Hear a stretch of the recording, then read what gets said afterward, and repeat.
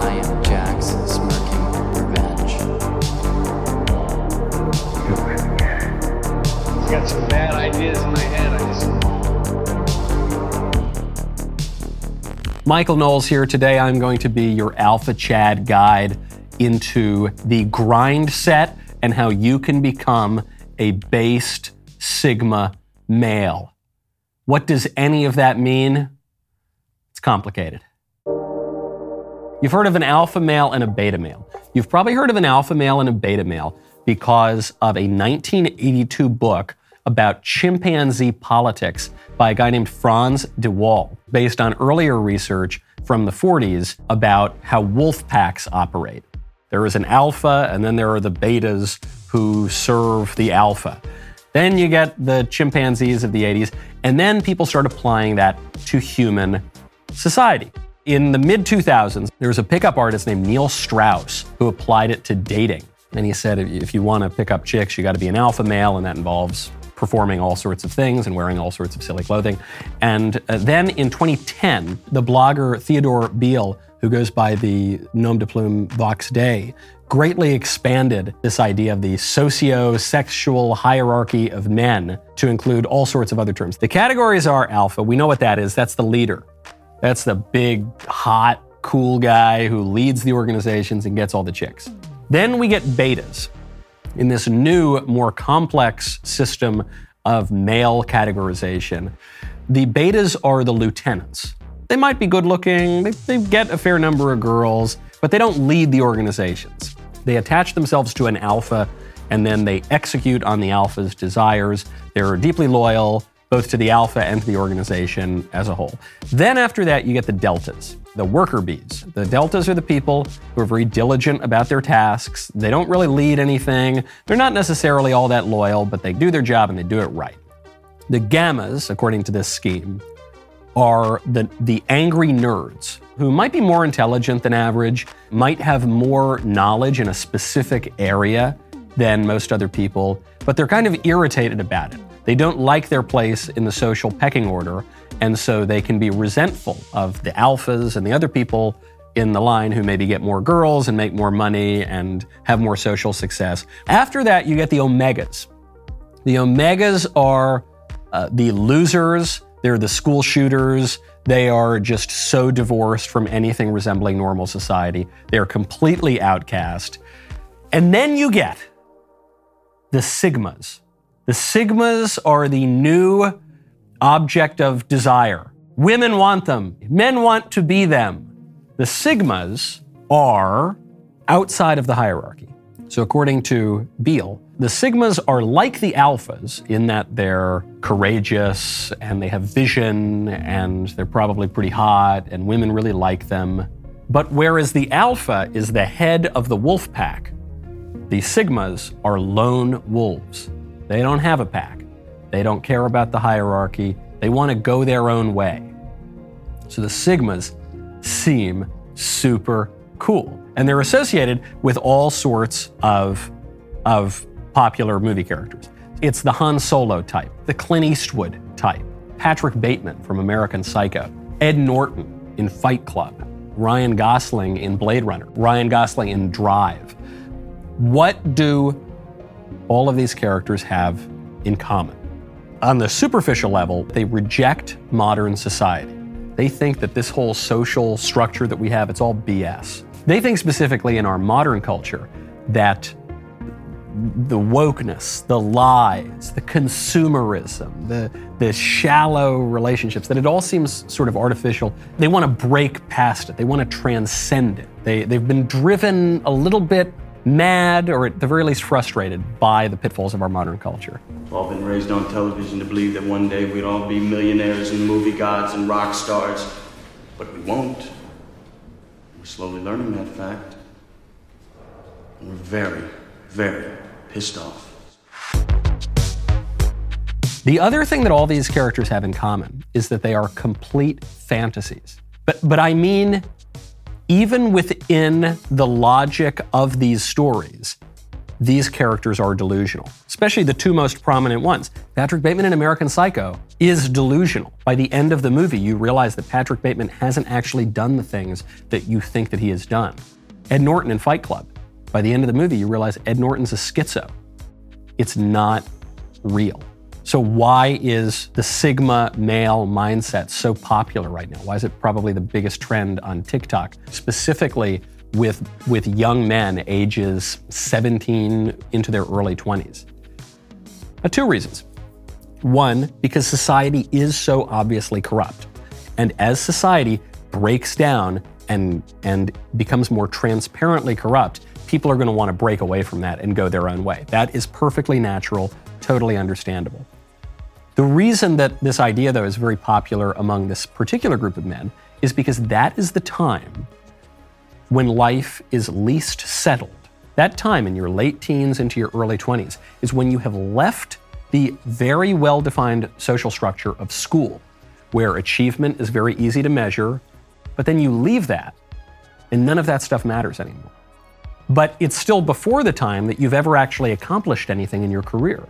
And so what do? You fantasize. You say, I don't have real accomplishments to my name exactly, but I know that I'm capable of them. People just don't understand it.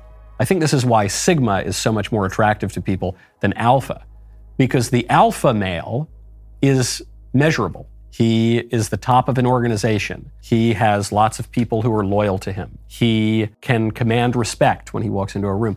The Sigma says that he is like the Alpha, but without any of the outward signs. So he doesn't have a wife. Well, that's okay. He doesn't want one. And he doesn't have an organization that he leads. Well, that's fine. He doesn't want one. And he doesn't really get all of the accolades usually. Well, that's fine. He doesn't want those accolades. He doesn't care. The Sigma is Holden Caulfield in Catcher in the Rye. He's going to be authentic. He doesn't care about your social structures and all the rest of it.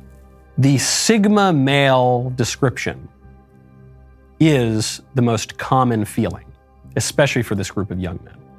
And I say this as a former young man myself, and I'm sure many people can identify with this.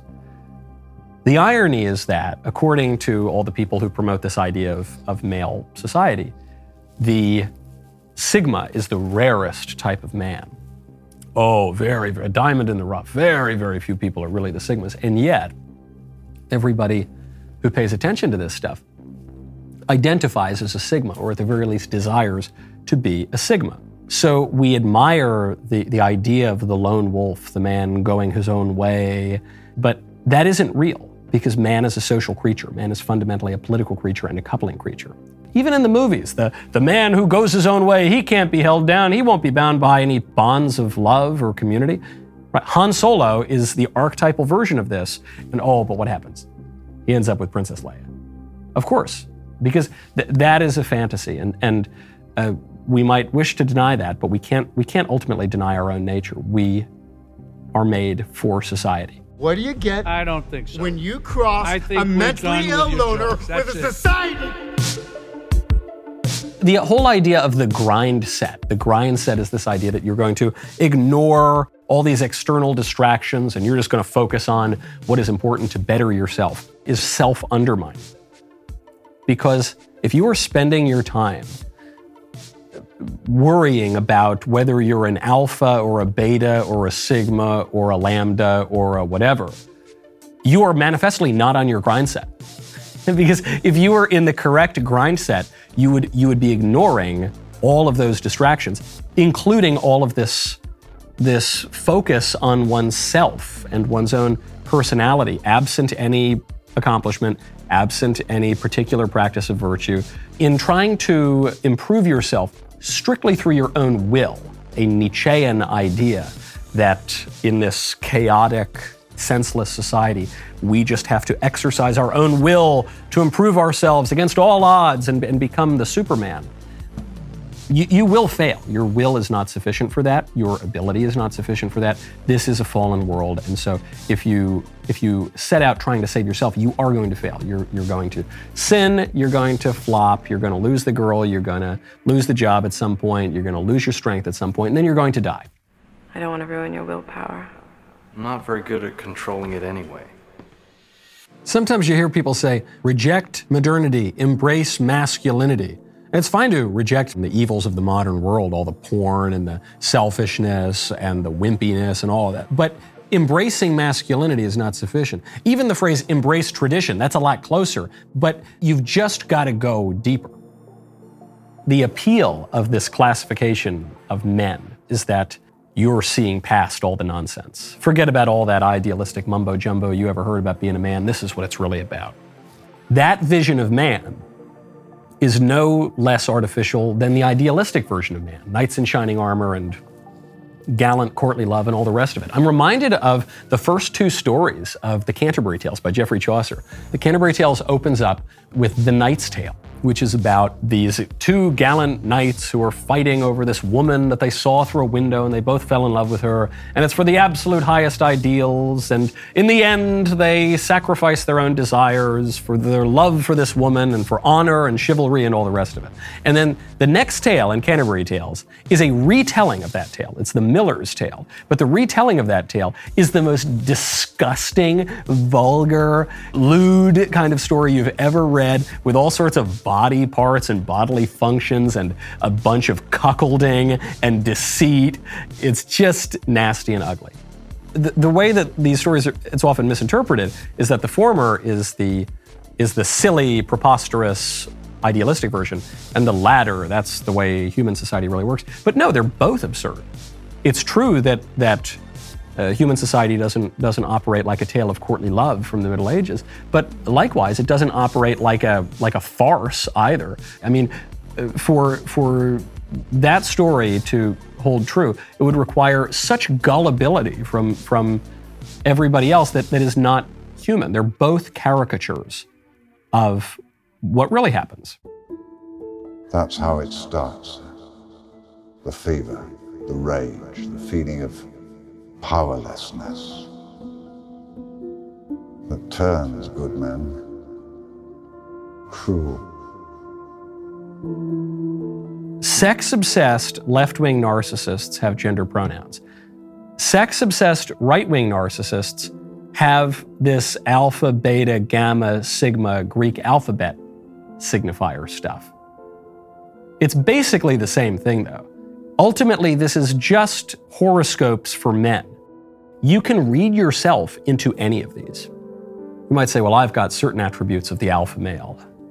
Or you've got some aspects of the beta, or the delta, or even the gamma. Maybe you've got a nerdy kind of interest that you know a lot about some subject. One hopes you're not the omega, which is the school shooter category. And you might say, well, I'm like the sigma. So why are you like the sigma? Well, because I'm alone sometimes. No, it means you're lonely. It's true, people are lonely. Why is this cropping up now? Well, it's because the whole society feels alienated. Because over the recent decades, the structures that held us together as a society have broken down. You see this in the collapse of family. You see this in the collapse of local community. You see this in the collapse of national loyalty. And you see this in the rise of technology, which divorces us from our real communities and encourages us to participate in virtual communities. It encourages us actually to deny the realities of the body and to live ever more in virtual reality. And so people spend more and more of their time online, but it doesn't satisfy us because we're not only disembodied spirits and minds, we're bodies as well. And so people can feel more and more isolated. You don't know your neighbors as well. You don't go out and see people. You don't touch people. We just went through a pandemic lockdown where you weren't allowed to hug people or really have any bodily contact whatsoever. That can be very alienating, and it can make you feel like you're the lone wolf without a pack. No, you're just lonely. People are very, very lonely these days.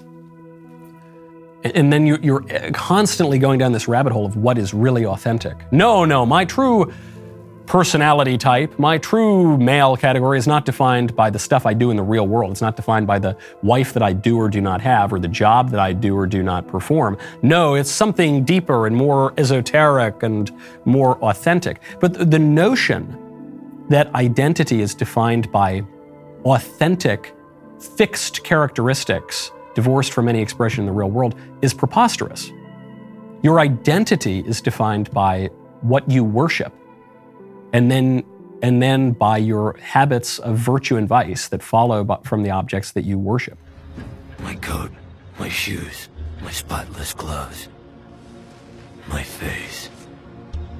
putting them on, I abandoned my disguise, became myself. Man is a mimetic being. The word mimetic relates to the word meme, like a meme. Actually, this whole thing is a meme. So the whole meme phenomenon of the sigma males and the alpha and the beta and the omega totally underscores this point. The way that we take on our identities is through imitation. This is an insight that goes back to the ancient Greeks, re-articulated in recent years by René Girard, the philosopher. It's one that is even pushed forward by scientists like Richard Dawkins. One of the most famous lines in Fight Club is that everything's a copy of a copy of a copy. That's true. Everything is a copy of a copy of a copy. The fixed creator, the unmoved mover of everything that moves, creates the world after his own image, and specifically creates man after his own image and likeness. This is why man is called the imago Dei, the image of God. So what should we be copying? Right now, a lot of people seem to think that we should be copying pickup artist con men or fictional sociopaths from Hollywood movies. Probably not a good idea. Probably, if you want to be the best man that you can be, which is really what everybody's after with all of these silly signifiers, then you should copy the ultimate good, which whether you consider yourself Christian or not, whether you consider yourself religious or not, I think you have to at least acknowledge that Christianity animated the whole civilization. If you value Western civilization at all, Western civilization at its peak, you have to grant that that was a civilization modeled after Christianity, a civilization that was copying Christ. And Christ, Christians believe, embodies all the very best aspects of all the categories of men. All of the categories, not just the alpha or the sigma or the this or the that. He embodies the courage and vision and leadership of the alpha. He embodies the loyalty of the beta. He embodies the diligence of the delta. He embodies the expertise of the gamma. Even the suffering of the omega, not the school shooting, but the suffering, Christ even imitates that. And then, of course, the going one's own way of the sigma, in as much as this is a fallen world, the devil is the prince of this world, and so one must contradict the fashions of this world if one is to be truly good. You've never seen a miracle. When people talk about alphas, mostly they're just talking about people being big, aggressive bullies. So that, you'll notice that's not actually how successful leaders lead, whether we're talking about chimpanzees or whether we're talking about human beings. What about the recognition that humility is a virtue, prudence is a virtue, courage, prerequisite for all of the other virtues? We learn through imitation and what we do in the real world. It's not just divorced from our physical reality, it's performed. The more you perform virtues, the easier it will be to do those virtues, and the more virtuous you will become. The more you engage in vice, the easier it will be to engage in those vices, the harder it will be to stop engaging in those vices. This is the definition of an addiction. And the more vicious you will become. It's practiced. And that does change your identity. You can recognize that the world is broken and that we shouldn't go along with the fashions of the day. And maybe that gives us a sense of a kind of ironic kinship with Patrick Bateman or the Joker, right?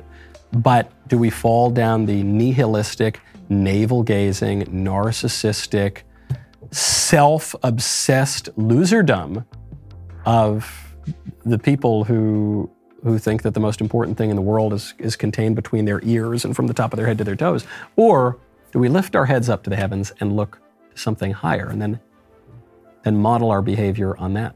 It's the only way to become all that man is meant to be in all of his ultimate perfection. Might not get it quite on this world, but at least gives us hope and a direction and a shot to become that man, if not here, then in the life of the world to come.